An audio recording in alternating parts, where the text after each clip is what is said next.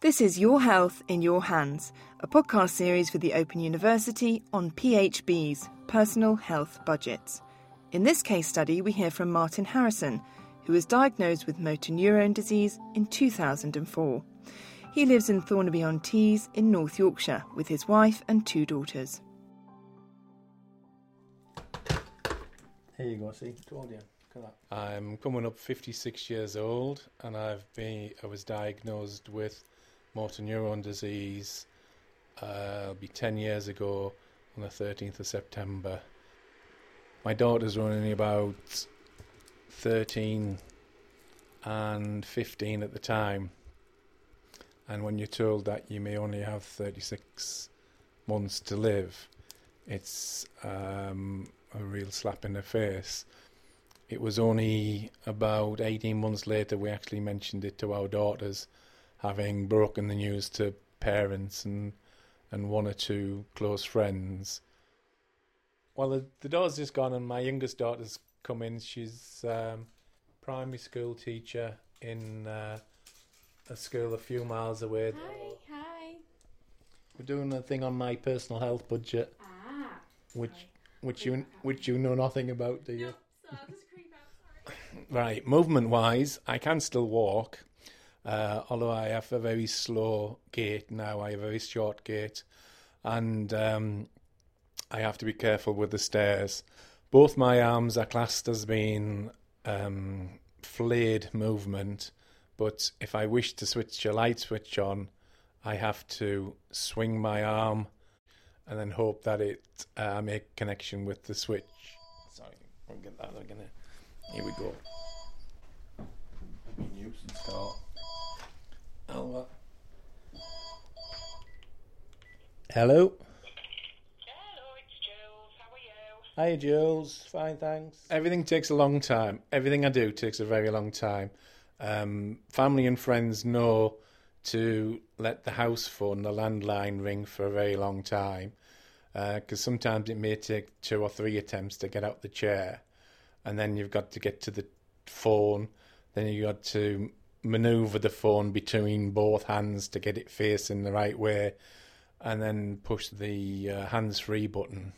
The whole concept being set out on the personal health budget was to get just that, get a budget.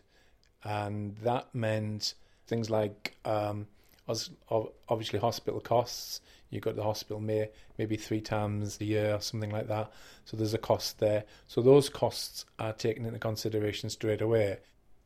What I got with my personal health budget was for them to pay for me to go to the barbers once a week, which is basically a hygiene thing, I suppose it comes under.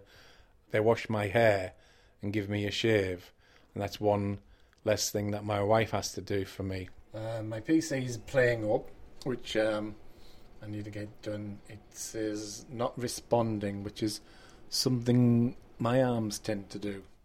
One of the downsides to your personal health budget is that when you ask for something, it goes to the board at the end of the month. So if unfortunately you've just missed one, you may have to wait 4 weeks for an answer. It would be so much easier if the people at the other end could say yes or no, and you should have almost instant recognition that this thing is a major part of your personal health budget and therefore part of your personal health. My PC is very much a major part of my connection to the outside world. And as you can hear, this chair is it's a little like me. It's groaning. I didn't realise just how much my computer was my connection to the outside world. And my computer broke, and so I asked for it to be replaced, and I was told no. And then I had to more or less fight my case, saying, well, it's a major part of my social well-being. Any piece of modern equipment that allows somebody to feel more normal, feel more in control, and give them independence, or even the feeling of independence, should be seen as a major boost to anybody's health. The beauty of downloading your vinyl is that you watch the turntable go around, you listen to the clicks, you have to occasionally blow the dust off the needle or the stylus, and then you have to stop the download while you turn the album over. So it gives you something to do as well. My involvement with various departments recently, they all either overlap or they don't meet. Either way, everything seems to take forever. Your personal health budget, for me, should cut through all that, and you should take control, and it should be more instant and more active.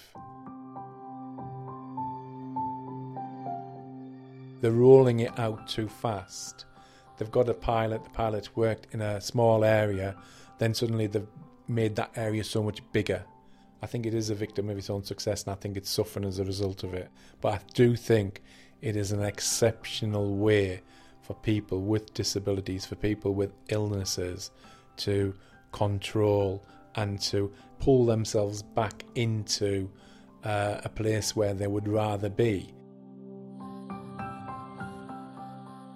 Martin Harrison, you're listening to an Open University podcast series called Your Health in Your Hands.